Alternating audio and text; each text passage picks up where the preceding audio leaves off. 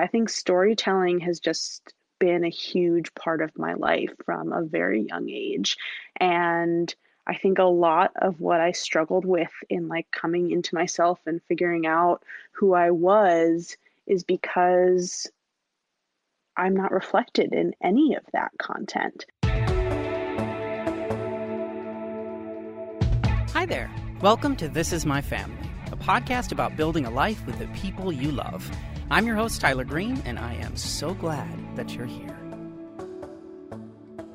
On today's show, we've got Linz Amer. They are the founder of Queer Kid Stuff, which is a web series focused on spreading joy and educating people of all ages, but especially young kids, about LGBTQ+ and social justice topics.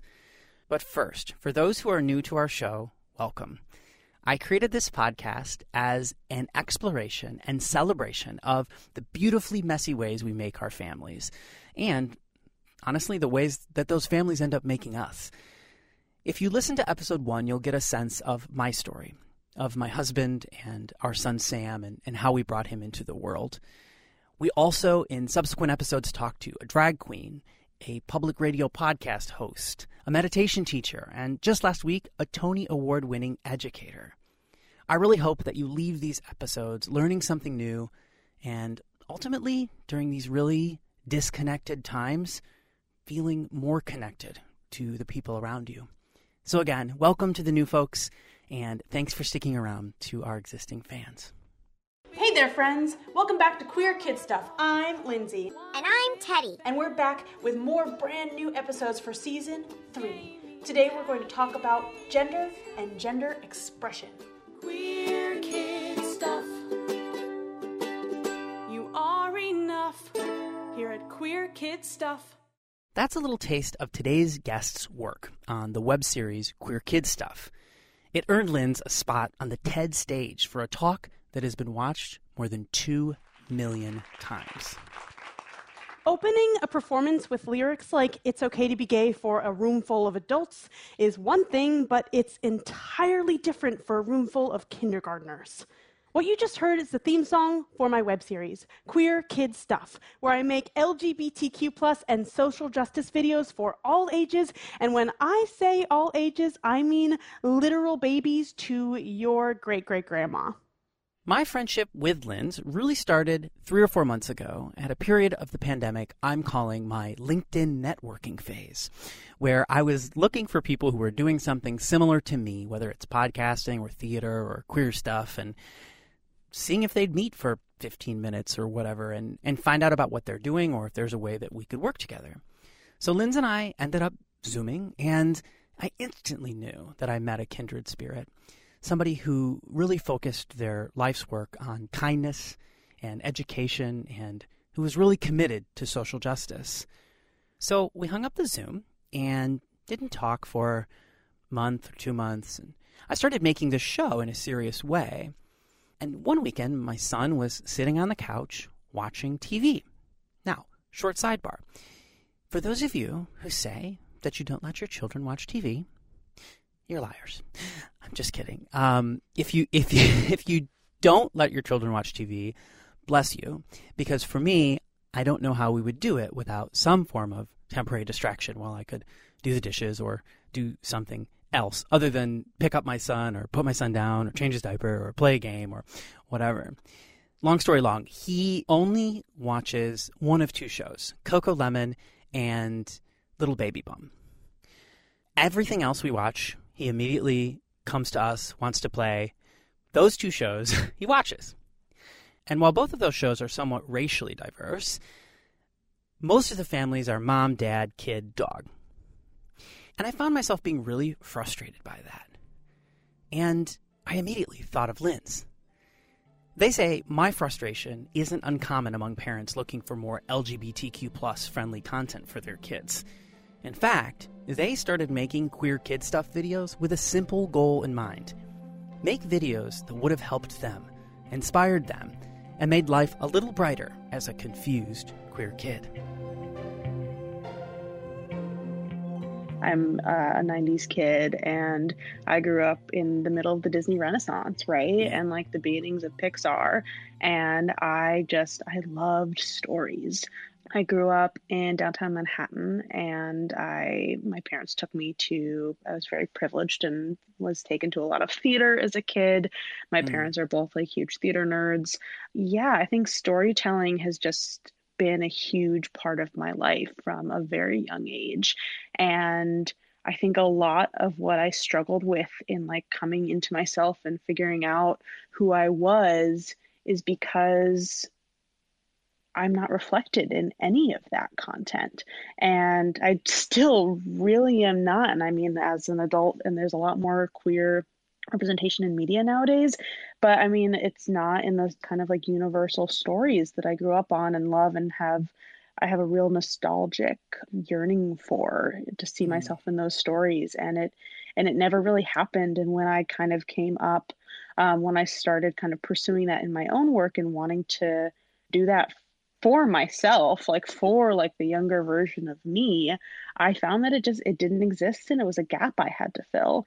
And that's kind of been, I don't know, I think it's it's always silly to say like it feels like a calling or a purpose, but it really does. That's what I want to do. I want to make stories about people who look like me, who feel like me, and for people who share, you know, my sensibility about how gender and sexuality and like identity work. Hmm. And I want to help kids grow up understanding that and feeling reflected and validated by the stories around them. So, working on it. Yeah, yeah. And I think from a queer parent perspective, there's a sadness because it's sort of Mm, like he just he's mommy, daddy. It's like, yeah. okay, but like, and then the daddy one, it's like, it's good, but it's not, doesn't have the production values of Coco Lemon. So it's like, not Hmm. that we need production values necessarily, but I think, I don't know, it's just, sadness was what I felt a little bit as you were Yeah. talking about even Yeah. your own relationship. I come from like a pretty unconventional family structure. And even though all of my parents are straight, it was still unconventional. And I was only ever seeing like nuclear families. Mm. And that was hard in a very different way. Like the next level of figuring out like who I was as a queer person within this kind of like non-normative structure just made it really complicated to figure things out because it was all just like really muddy and Yeah. complicated. Yeah. So let's talk about the YouTube show specifically, which I think is perhaps now inextricably linked to this TED Talk that has had millions of views, which Yeah. is awesome and made me cry every 5 or 6 times I've watched it now. It's very beautiful. And so Thanks. I think it's just important for the listeners to set the scene with what is the show. So, Queer Kid Stuff, it's my YouTube web series that I started in 2016. I do LGBTQ plus edutainment, I would say, where it's very kind of simple. Me and my co-host, which is my puppeted stuffed teddy bear, which is actually my teddy bear from my childhood. And we kind of tackle in short form videos questions like what does gay mean, what is gender, really going into kind of different facets of identity, social justice, what it means to be an activist, what it means to be an ally. We talk about consent, and we do all of this through a really kind of accessible and approachable format for young kids. So really looking at pretty much of preschool age. When I was writing the episodes, I would write for ages about 3 to 7. And I wanted to do that for a lot of different reasons, Mhm. but it really came out of my background in theater for young audiences. I studied at Northwestern University, and they have a really strong children's theater program, and I just really fell in love with it. Talking about kind of like growing up in Disney Renaissance and Pixar, and also loving theater as a kid, that felt like a space where those two interests kind of met. And I was also, while I was an undergrad, I was coming into my queerness. I had my first girlfriend, was starting to understand my sexuality and own that a little bit more outside of kind of being an angsty teenager. Mm, and yeah. uh, and I kind of wondered why I couldn't put these two things together, why my queerness had to be so separate from the artistry that I loved and was really studying in depth. But I started kind of putting these two things together and trying to figure out, like, okay, like, what does a path look like for me to be able to make queer storytelling, queer media, queer theater for kids? I just kind of did a Google search one day for, like, I stepped into a kid's shoes and was like, okay, like, a kid hears the word gay for the first time. What do they do in the age of the internet? They maybe will Google that word. And the only things that came up were a couple of resources for parents and educators and a very, like, bland dictionary.com definition that also included the derogatory kind of like slur definition of the word. And there was nothing aimed at kids. There was nothing for young people in that Google search. Mostly just looking at the first page. I mean, I'm sure if you dig further, it would have had other stuff, but some SoundCloud links. Exactly. But there wasn't really anything that was specifically aimed at this age group. I started watching a lot of LGBT YouTubers, and I realized that kids were on YouTube. Kids were finding YouTube videos on their own without parent supervision, which has its pros and cons, obviously. And kids were there. There was a whole space for kids content on YouTube. And I thought, okay, maybe this is the place where I do this. And I fill this gap that I found in the Google search. And I use my expertise as a theater maker, as a creator, and use my experience and my identity to bring kind of Mr. Rogers vibe to these topics. And I did that. I did that. And now what's kind of cool is that the videos actually turn up in the Google search for, if you search like, what does gay mean? Mission accomplished. Yeah, right? I think so. And we produced 4 full seasons of those videos.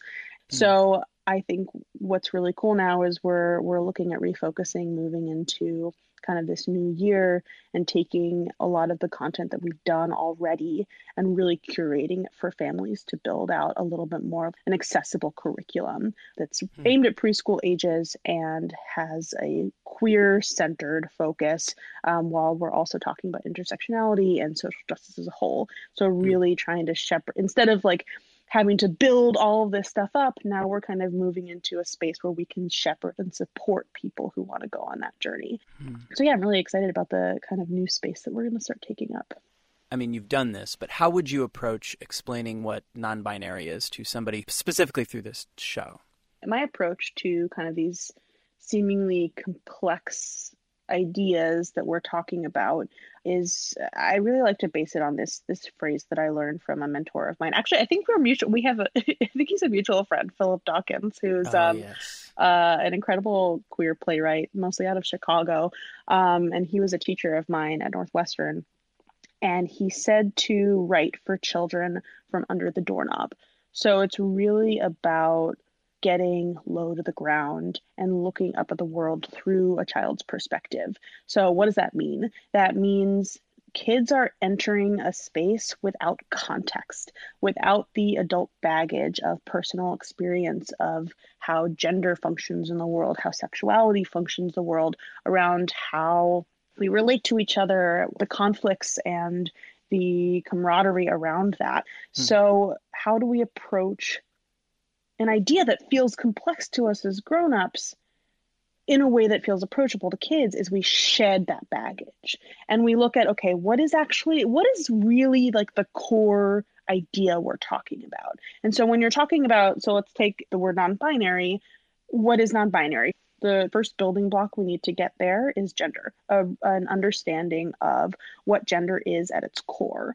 And the way I talk about gender is it's about how we feel internally about ourselves and how we express ourselves to the world. So gender is not something that is concrete. It's something that's, if you really kind of like turn into yourself and think about, okay, how do I feel about gender? Not what you're told about what your gender is by a doctor, by your parents, by society. I'm not talking about that. I'm talking about how you feel internally about your gender. And then we also turn out externally, and we express that to the world. And that can be through our clothes, our hair, our mannerisms even, and in particular, our pronouns. So what I talk about with kids is, pronoun is a word we use when we're not using someone's name and we want to indicate their gender. So usually you'll see pronouns like he and him, you'll see pronouns like he and her, but there are also pronouns they and them. Some people use they and them pronouns. And people who are they and them, who use they and them pronouns, feel usually an in-betweenness or an outsideness of these two genders that we're given when we're starting to understand gender. So those two genders are boy and girl typically. But someone who uses they and them pronouns maybe feels in between those two genders, maybe feels outside of those two genders, and that's someone who is non-binary. There you go. There it is. but really it's about coming at it without context, but it's also like about building these blocks, these foundations, because especially you don't have to do this as much with kids, but in particular with grown-ups, when you're talking about this stuff, it's because we do come at it with baggage and we do come at it with context. You have to unlearn how we understand how gender functions in society, which gender is so intrinsic to how we function in all aspects of society. And that's why it can be really hard when you see a word like non-binary and you're so used to looking at the world as boy and girl, you can see that word and be like, I don't understand it.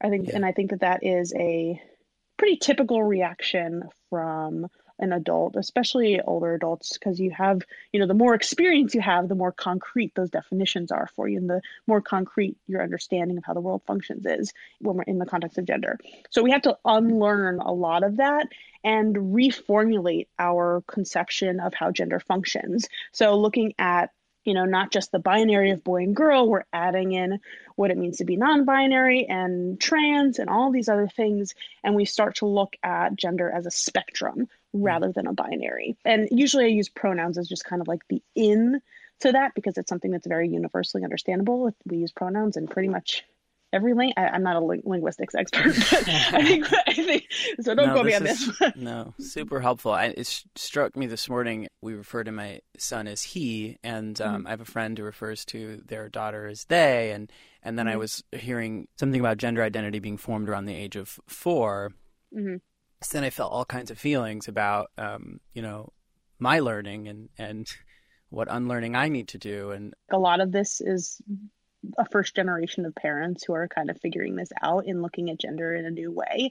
I mean, I think that we can look to history and like societies that didn't think about gender in a binary way, but this is kind of like the first generational space where we're looking at this in, modern society. And I don't think there's a right way yet. I think that we're all still kind of experimenting, but my favorites because I'm in a lot of like parenting circles, and I kind of, because of the work that I do, obviously, I'm pretty tapped into it for the most part, while not being a parent myself yet. And the ones that I really enjoy are, sometimes I'll ask for kids' pronouns, and parents will say, kids that are quite young, usually under 4, usually like infants to like 3 years old, they'll say that their pronouns are TBA, which I think is funny, which I think is hilarious. I also see parents going along with the assigned birth of a child, but with the caveat that my daughter's pronouns are she, her, until we know otherwise. And she can predetermine that on her own after we have conversations with her and give her the space to explore and change her pronouns, or explore her gender as she wants to, as she grows and starts to self-identify. Still ahead, I talk with Linz about their coming out experience and how even for kids raised in the queer holy land of Broadway, coming out is never easy. If you're enjoying this conversation, don't forget to hit subscribe on Apple Podcasts, follow on Spotify, or add us on any of the other great podcast apps. More Linz just ahead.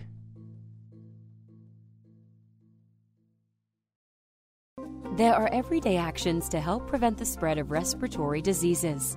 Wash your hands. Avoid close contact with people who are sick. Avoid touching your eyes, nose, and mouth. Stay home when you are sick. Cover your cough or sneeze. Clean and disinfect frequently touched objects with household cleaning spray. For more information, visit cdc.gov/COVID-19. Furnished by the National Association of Broadcasters and this podcast. I asked Linz what their family looked like growing up and how it affected their coming out journey as a queer and non-binary person. Their parents split up when Linz was pretty young, but kept co-parenting a few blocks apart in Manhattan. And divorce isn't uncommon, of course, but as a kid, having two apartments and soon after step-parents and step-siblings, it made Linz feel an otherness in how their family worked, a dynamic that they didn't often see reflected in media as a, quote, normal family. At first, it was me, my mom, my dad, and my younger sister. She's 2 years younger than me. And I grew up, I went to preschool on 14th Street, just off Union Square Park. Very much a New York City kid. My parents got divorced when I was, I think, in first grade. So they split and moved into separate houses, but a couple not too far away. My parents have always been kind of in 5 to 10 block radius of each other. And I grew up bouncing between their houses with my sister. My parents, my dad's a lawyer, and they like did the custody agreement on their own, and which is nice and lovely. Nice, yeah. They're very amicable. They've kind of been friends throughout all of it, and good co-parents, I think.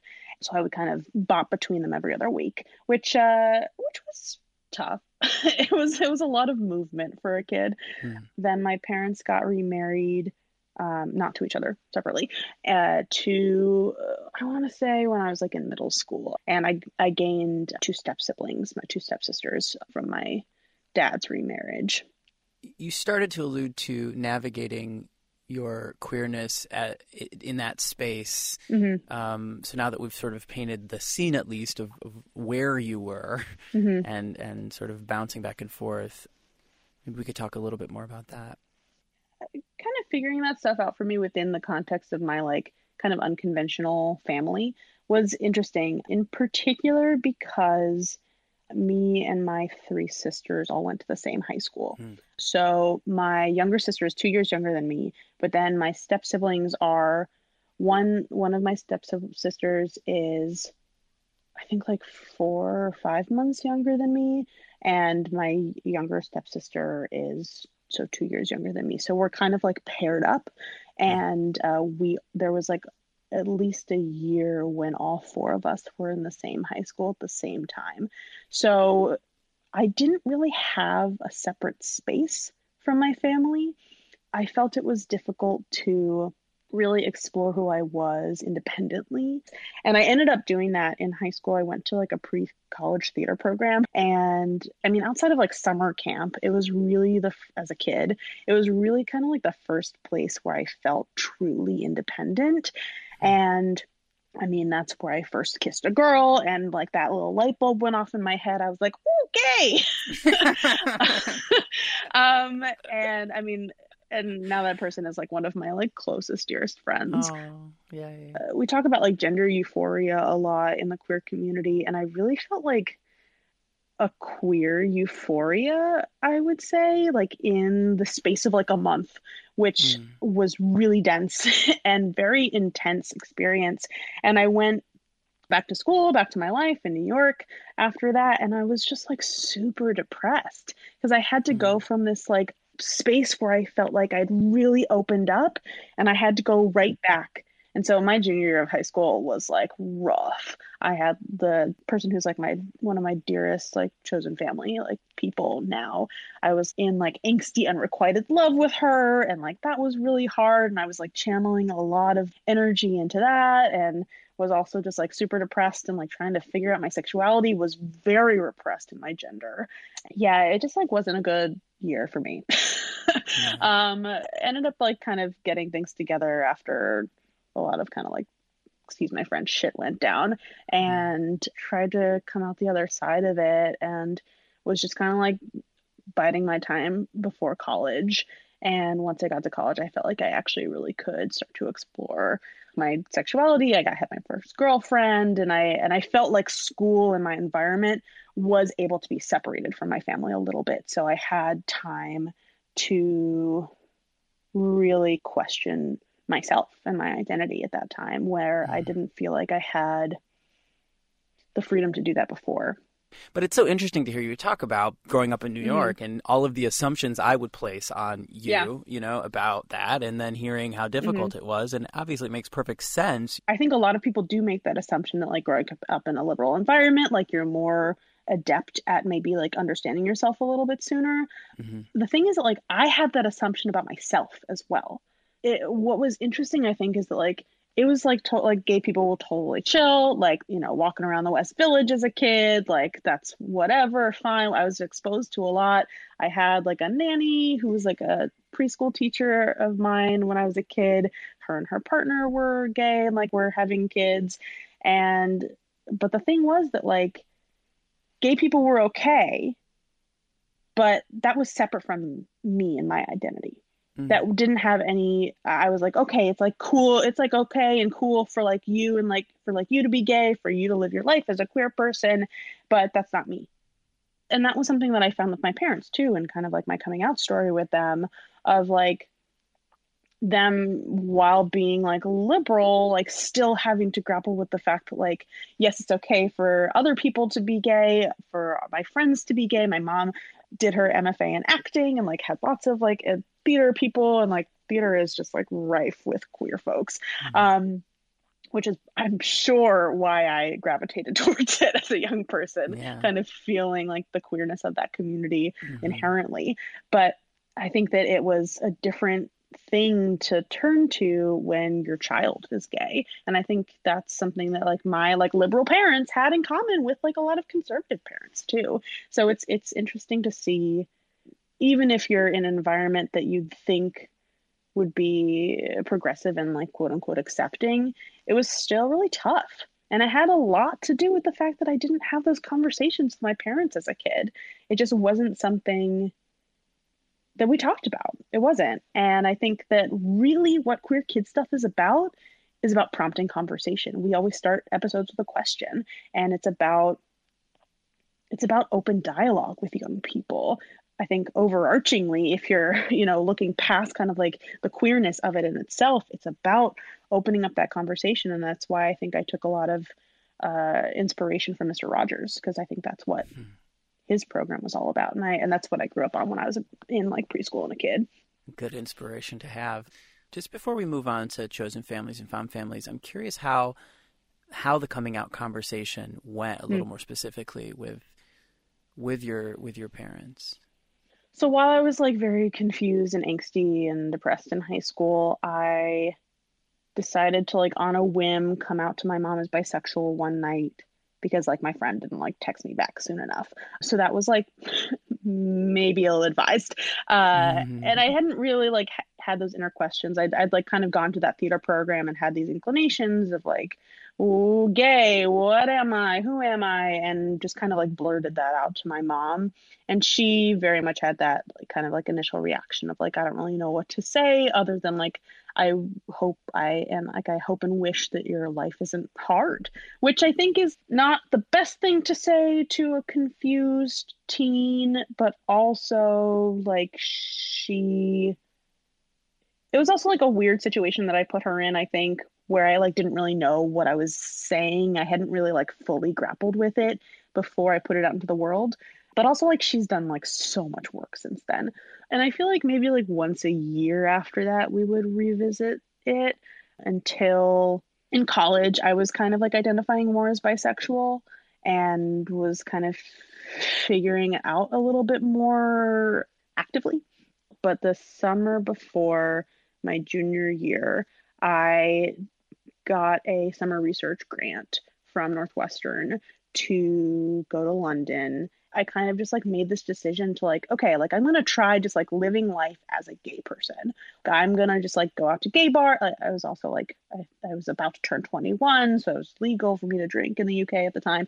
And I was like, I'm going to go out and I'm going to like try and like be in queer spaces. And I did that, and I had a lot of fun, and was just kind of like, I didn't feel like I had any attachments outside. I really felt super independent, and it was the happiest I'd felt in a long time. And when I came back to the States and started school up again, I was like, I'm just going to stop lying. I'm just going to stop trying to be something that I'm not. And I started dressing more butch, and I started kind of like leaning into it a little bit harder and kind of really fully owning my queerness. And I think my family, we never really like had like a full conversation about it until I started dating my first girlfriend. And I was just kind of like, I'm dating someone, it is a girl. And everyone was like, all right, cool. Because I think that they had already noticed that I was being, I think I was just kind of like living out. I never really had like that full coming out conversation. For the record, hate coming out. It's something we have to do as queer people all the time. I hate it. It's awkward. I don't like, especially then, it felt like declaring who you want to have sex with. And that is uncomfortable for me and was never something I was comfortable with. And I felt straight people don't have to do it. Why do I? So I didn't ever, and I'm also like pretty confrontation averse as a human. So I really didn't like want to have those conversations either. I would rather just kind of like live the life I want to live, how I want to live it. And I think my parents understood that and got that. And I mean, I kind of had the conversation when I started dating my first girlfriend, but, and I mean, it necessitated, her gender was very obvious, and they met her and stuff. But yeah, it was less of a coming out and more of just a like decision to stop lying. I'm struck by this notion of chosen family and found family, and I sort of have two questions baked into one, which is, when did that idea become conscious for you? And then, as a kind of a connected question, and hopefully don't make the answer too complicated, I'm curious how you see kids discovering this concept these days. Where I started feeling that, I think, was when I started feeling like different from my family. I think that was also like a part of this like teenage angst and like struggle that I was going through of like understanding my unconventional family structure, but also like my queerness within all of that, and understanding like where like commonality ended with my family. It's in some aspects. Like my mom is a very creative person. She has an MFA in acting. She's a musician. So she's part of Music Together, which is a international organization that basically is like parent baby classes in teaching music. So I've been around music and teaching kids my entire life. She got into it because she had me when she was young and was a musician and wanted to be a parent and a musician, and then found this program and started her own small business franchise of it on Upper West Side, and now is a senior executive with the kind of like global corporate side of things. So I've kind of like got my mom with that very creative side of things, and then my dad is a very successful lawyer, very like set in his path, and has been very successful in that way.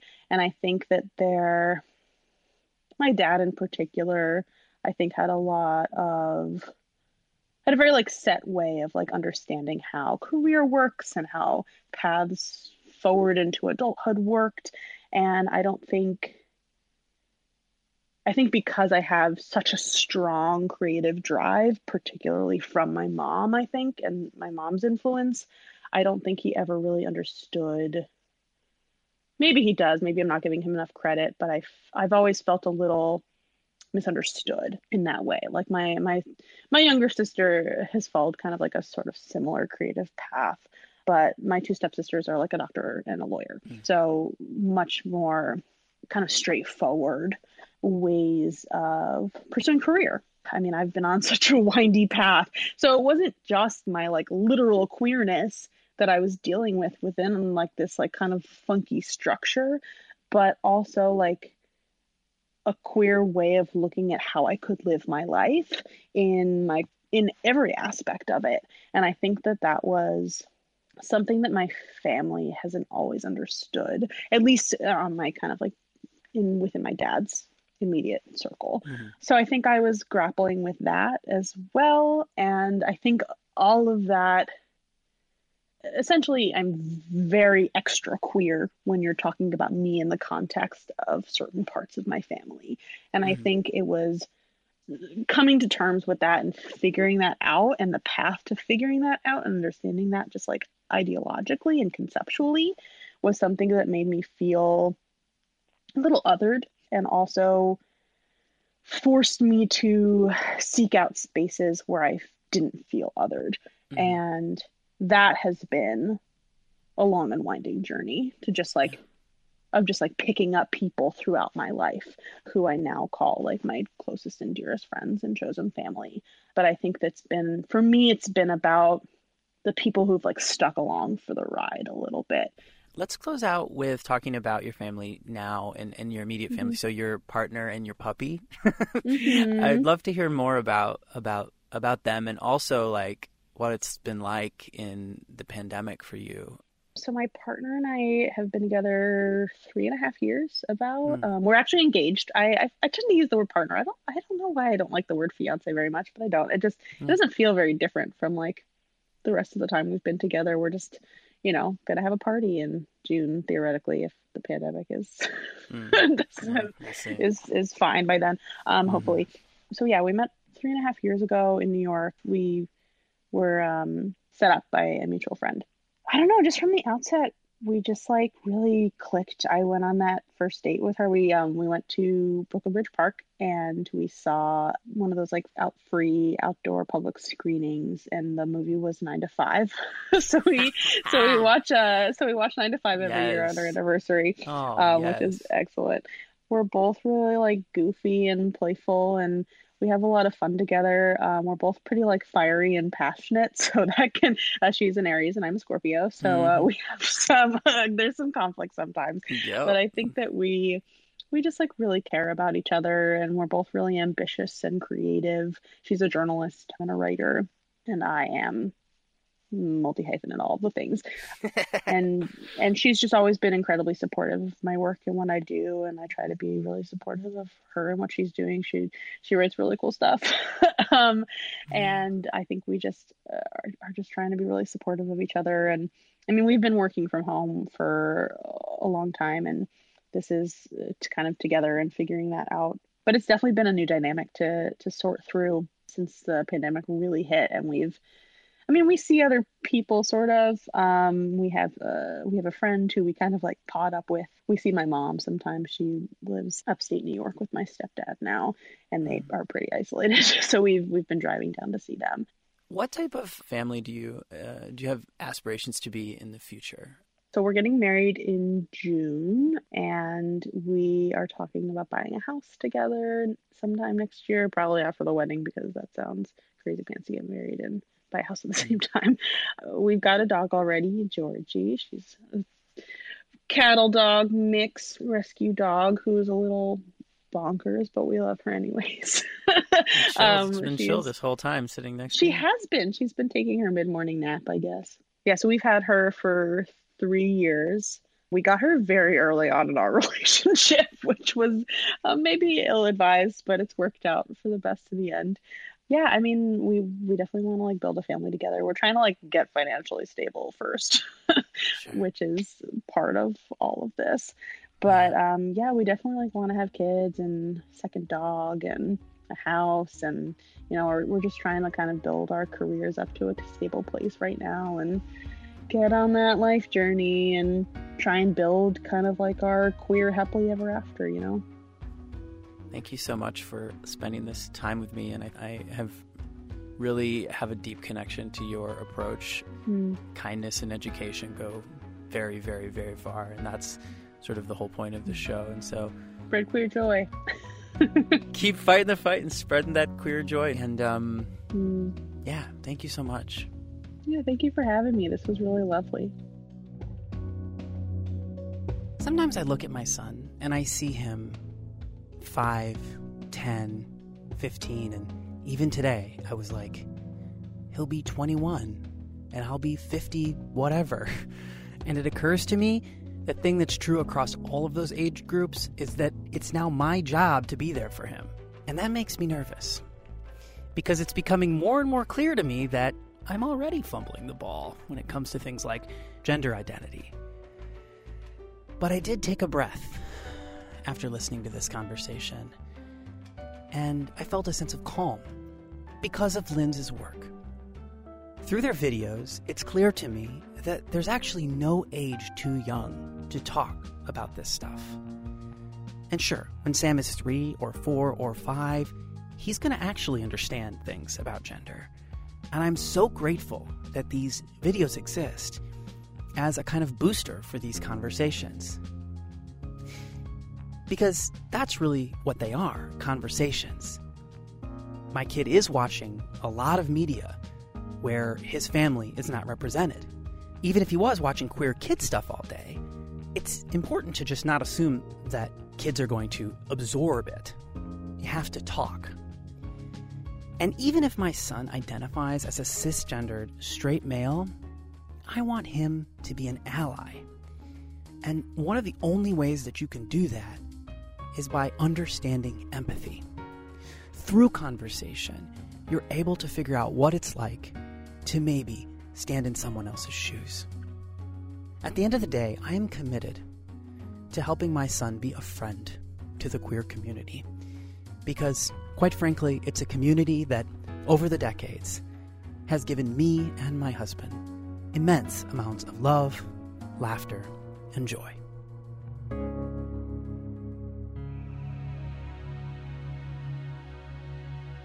Your homework for this week is to watch Queer Kid Stuff. Go onto YouTube and type Queer Kid Stuff, and you'll see countless videos. I highly recommend the video about consent.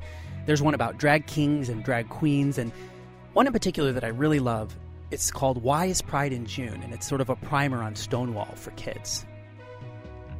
On next week's episode, we've got Ariane Nettles, who is a brilliant journalist and journalism professor. She's also a single mother raising a son with special needs.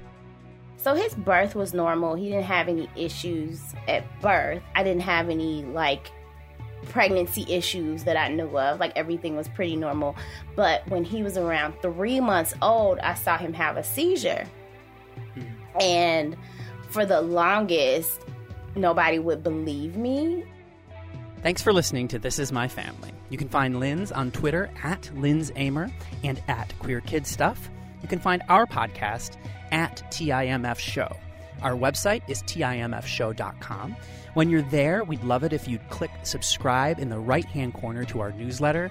We're going to start sending out weekly emails with more stories from the TIMF Show universe very soon. This podcast is a production of The Story Producer, and it's produced by me, Trisha Bobita, and Jackie Ball. It's edited and mixed by Adam Yaffe. Our music is by Andrew Edwards. Our community manager is Annika Exum. And last but certainly not least, our art director is my handsome husband, Ziwu Zhou. Would you be willing to share an episode with a friend or family member? You'd be surprised how much of an impact a personal recommendation can make. And of course, do the usual, rate, review, 5 stars, all of those things. Thanks for listening. I'm Tyler Green, and until next time, stay beautiful and messy.